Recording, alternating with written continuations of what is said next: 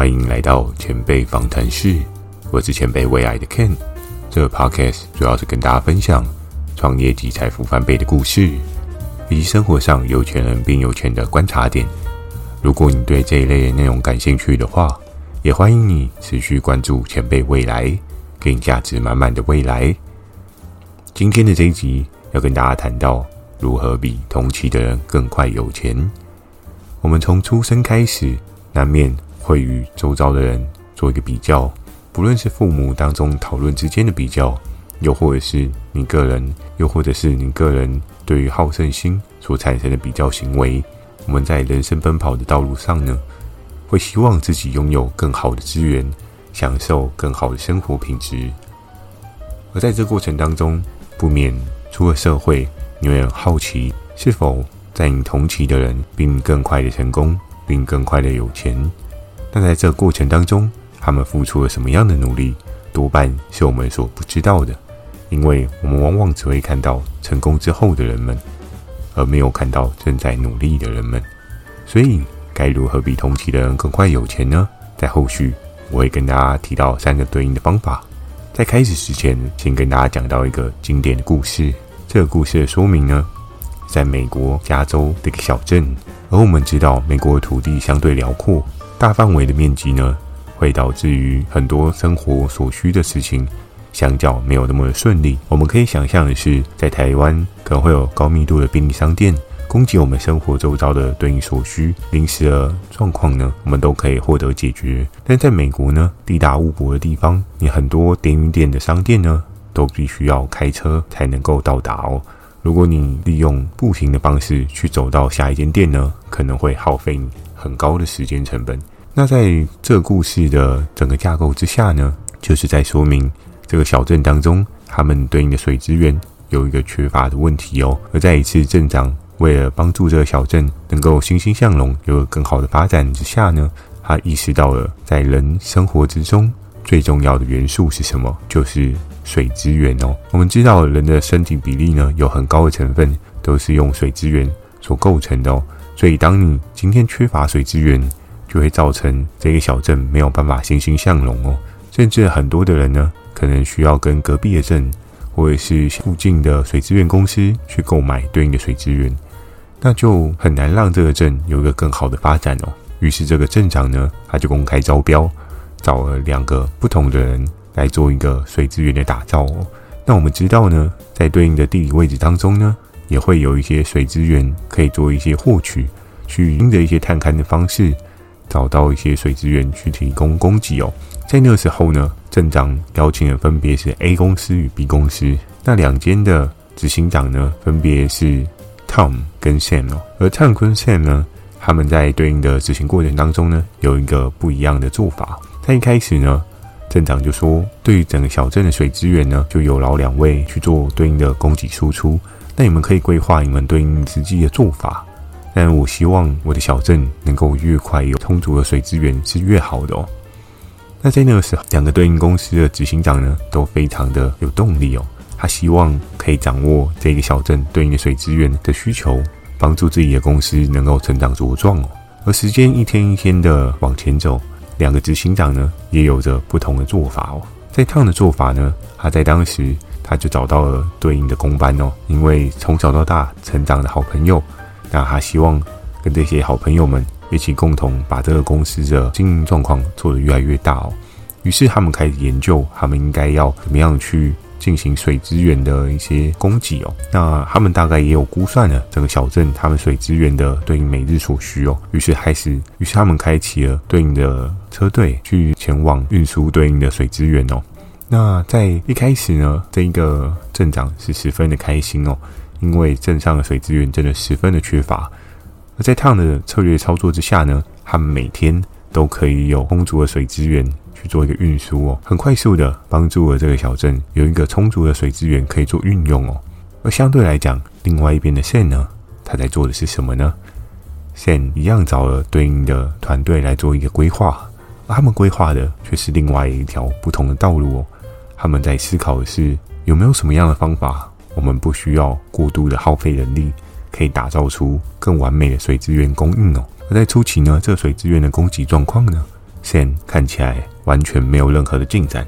为什么呢？因为他们在思考对应的策略方针的时候花了不少的时间哦。当然他们可以像 Tom 做的方式去找对应的人力做对应的水资源运输哦。可是他们思考的是有没有什么样的方式可以让我们只做一次就好？有没有什么样的方式是可以让这件事情变得更加的永续哦？所以在整个架构过程当中啊， Sam 一开始比 Tom 更加的有压力。为什么呢？因为 Tom 每天都会有对应的车队去前往对应的水源处，再取对应的水资源回来。他每天都会有对应的现金流产生，也获得一个不错的效益报酬哦。而 Sam 的团队呢，经由很长时间的规划，他们思考出了可以做的对应的策略架构，甚至他们希望架出一个对应的水道，去帮助这个水可以有效的提供给镇上的每一个人哦。而时间一天一天的过去，这一场水资源的争夺大战呢，看似好像 Tom 已经获得了全面性的胜利哦。而在那个时候呢，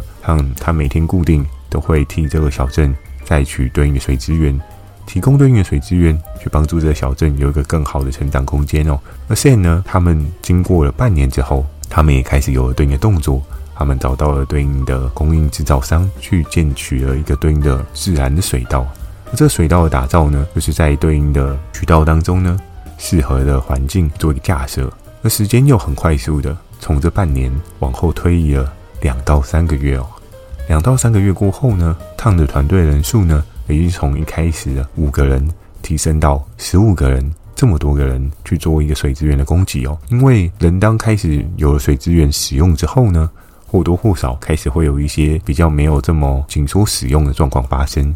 所以呢，镇上的水资源呢，一直的都有在往上提升哦。原因在于很多人开始因为不缺水的状况，他可能会希望洗澡洗久一点，又或者在使用水资源上面呢，他希望可以不要这么的紧缩哦。那我们可以看到小镇上面的用水量呢是越来越高，而在这过程当中呢，也针对着Tom的公司呢有一个更好的发展，因为需求量提升，相对它的供给量也可以提升。那更重要的是呢，公司能够走的趟数跟赚的钱也相对提升。而在这2个月之后呢， Sam 的公司已经架设好了对应的水管道哦。这个水管道架设好的那一天呢， Sam 与他的团队十分的感动哦。他们想着在前面他们都没有赚到对应的资本利得，那在后面呢，应该要有一个更好的发展哦。于是 Sam 的团队呢，他们就开始着手水资源的对应供给哦。他们回报给镇长，说明这服务的良好状况哦。他们经由了将近快要8个月的打造出了这个天然的水道。而这水道呢，可以有效的直接分配到对应的家庭用水哦。所有的人呢，不需要再到对应的水池去做一个对应的水源输出，就可以获得一个更好的生活品质。而在那个时候呢，镇长当然是希望让这个小镇有更好的使用效率，能够有一个更便利性，让居民有一个更好的居住环境哦。所以他就同意 Sam 可以开始尝试他的对应水道是否是适合的，是否是真的带给居民更加便利的生活。而有趣的事情是什么呢？有趣的是，当 Sam 的水道一开通的时候，初期可能只有1-2个居民愿意使用哦。由于长时间的已经有跟 Tom 的公司做一个水资源的签约合作，他们就觉得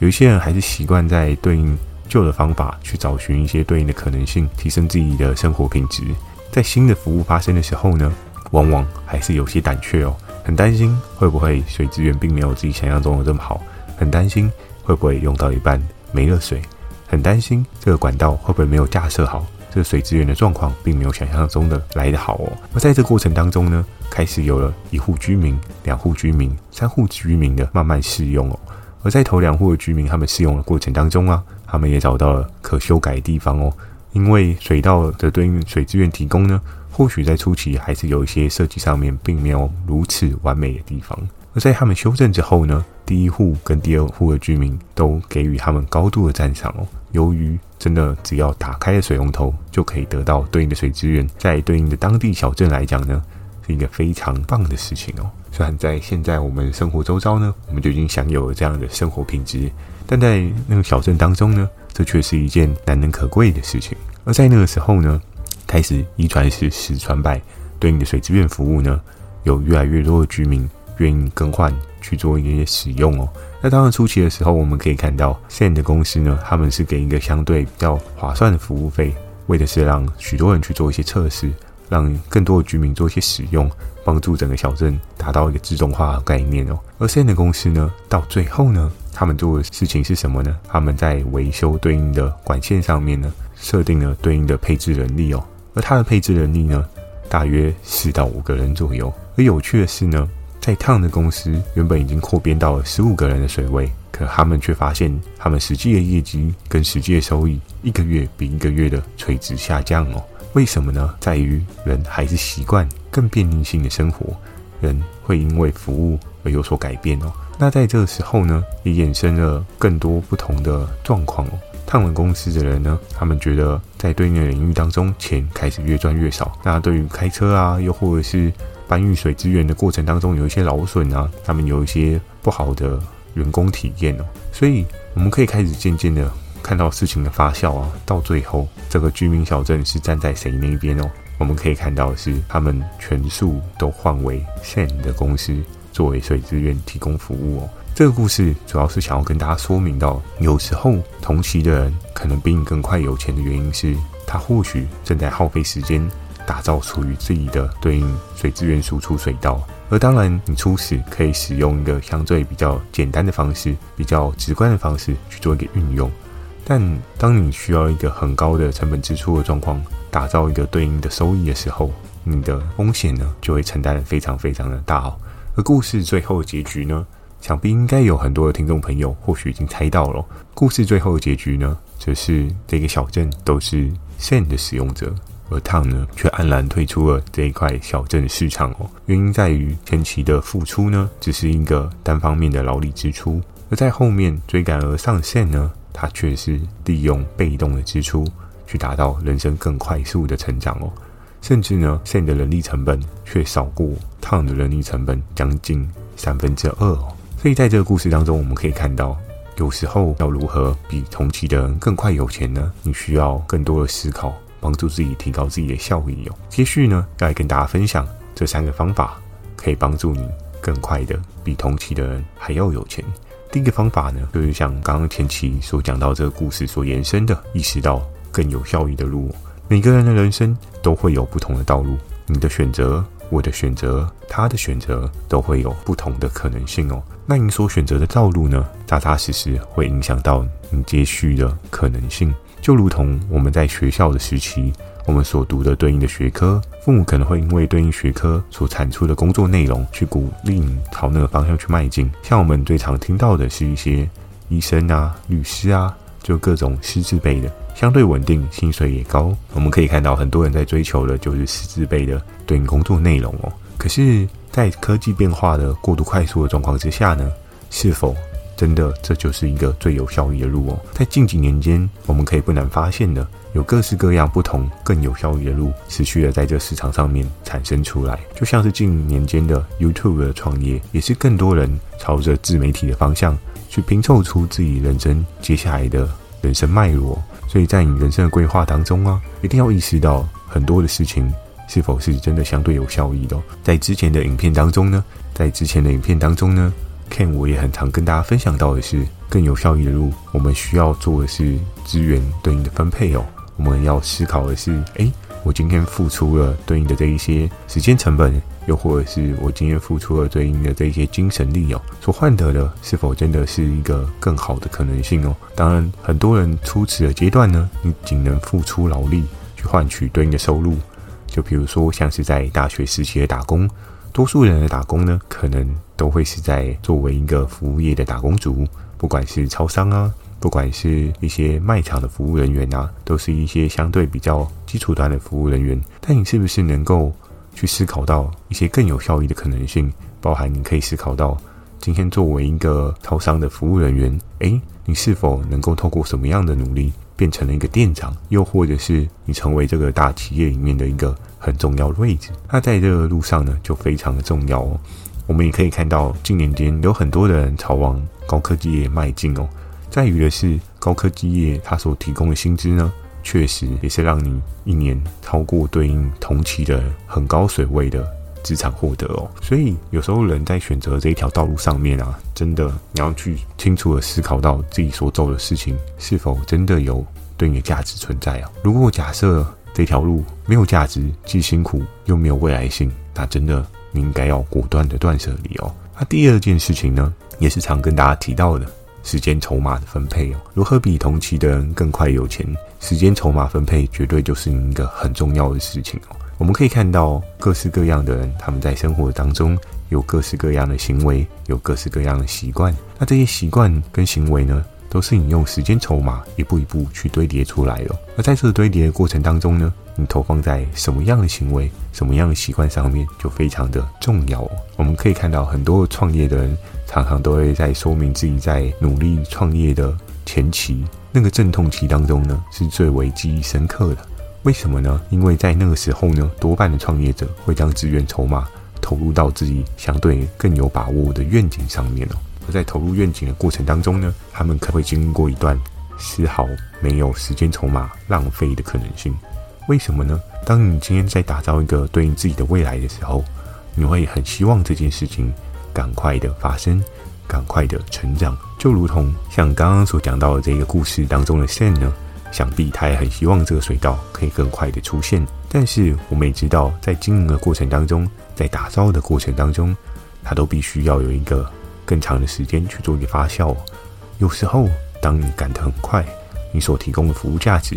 就没有办法到很满分所以在创业的过程当中呢，你需要用更高的时间筹码去换得阵痛期的缩短我们可以看到很多创业成功的人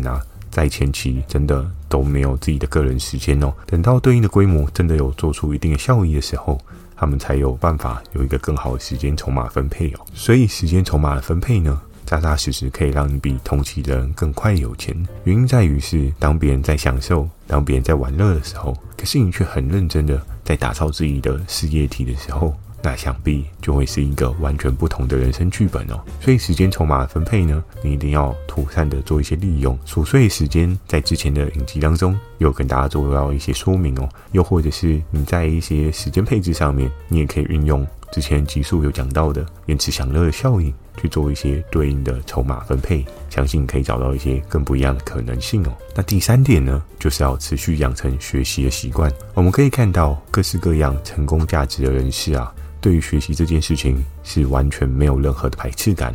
他们在人生的道路上面总会找到让他们感到好奇，让他们感到有兴趣的事情，持续去做一些学习今天所讲到的学习习惯，绝对不是大家所耳熟能详的那一些书本上面的简易知识并非是我们在学童时期所学习的那些对应的学习习惯更重要的是，在我们出了社会之后，你可能会发现你想要前往哪个领域，你想要在哪一个领域尝试更多不同的可能性，你会做一个持续学习的动作我们在生活当中呢，很常会被一些对应的行为所牵制住不管是社群软体又或者是一些追剧行为又或者是各式各样所发生的相对比较无效的行为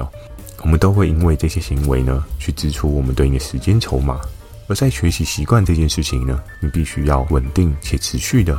拨配对应的时间比例去做一个分配就像是看我自己在每天的生活过程当中呢，已经大致的养成了另外一种习惯，就是睡前不管再怎么样，我都需要看10页的书。在早期时刻呢，也会强迫自己一定要看半个小时的书。而当然看书这件事情是否要看相对艰深、相对困难书籍呢？这件事情因人而异我相信每个人在每个时段所需要的学习内容都不太一样，所以呢，你可以先从挑选你自己有兴趣的书籍。当然，强烈建议初期也不要先使用漫画书这样的学习习惯因为通常漫画虽然给你有一个更好的图像刺激，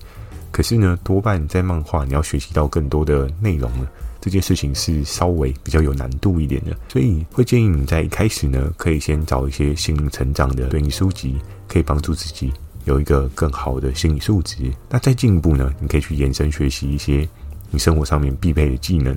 就像是近几年间很多人都想要开始学习理财，因为你不理财，财不理你嘛，所以很多人都会希望在这件事情上面有更多的学习可能性。那接续呢，你就可以在你的职涯，又或者是你要创业，那你需要学习什么样的内容跟对应的知识，你就需要更多的学习经验哦。当你在一天当中有一个稳定的学习投资啊，你会发现你比同期的人更快有钱哦。因为不管你在看待商业模式，又或者是你在看待你当下工作的效益，又或者是你工作上面的时间筹码，你都可以得到一个更妥当的时间运用哦。是否曾经你也想过，你在工作的时间当中，其实并不需要花到8个小时去满足一天的工作内容呢？你是否有想过，你的工作内容只需要花半天就可以完成了呢？那为什么明明半天就可以完成的工作内容，你却需要花到8个小时呢？这件事情是非常值得深思，并且耐人寻味的哦。所以我们千万不要被这个世界上面对应的生活框架住了。同事都需要花8个小时完成的事情，那就代表你也必须要花8个小时吗？这件事情呢，就有待你在生活当中持续去做一些对应的实验验证哦。相信呢，你也可以找到一些不一样的生活可能以及机会哦。那在最后呢，替大家做一个最简单的总结哦。如何比同期的人更快有钱呢？首先我们要思考到更有效益的路，而在这个更有效益的路上面呢，我们需要更重视的是时间筹码的分配哦。分配的过程当中，你可以开始知道各式各样的投资，你所获得的对应回报大概是什么样的状况。那更重要的是呢，持续养成学习的习惯，每天稳定的对自己大脑有所投资，每天稳定的刺激大脑接受一些新的事物，你会发现你跟同期的人所看待这个世界的视野会是一个不一样的面貌哦。那想必呢，你比同期的人更快有钱这件事只是早晚而已哦。只要你有耐心，持续的维持下去，你就可以找到属于你自己的那一片天地哦。今天的分享就到这边。如果今天的内容有帮助到你，可以前往 Apple Podcast 去帮我给个5星评分，也别忘记分享给你周遭有需要的朋友们，一起让世界变得更美好。你的支持会是我持续产出好内容的动力。祝你有个美好的一天，前辈未来，给你价值满满的未来。我们下周一晚上10点见。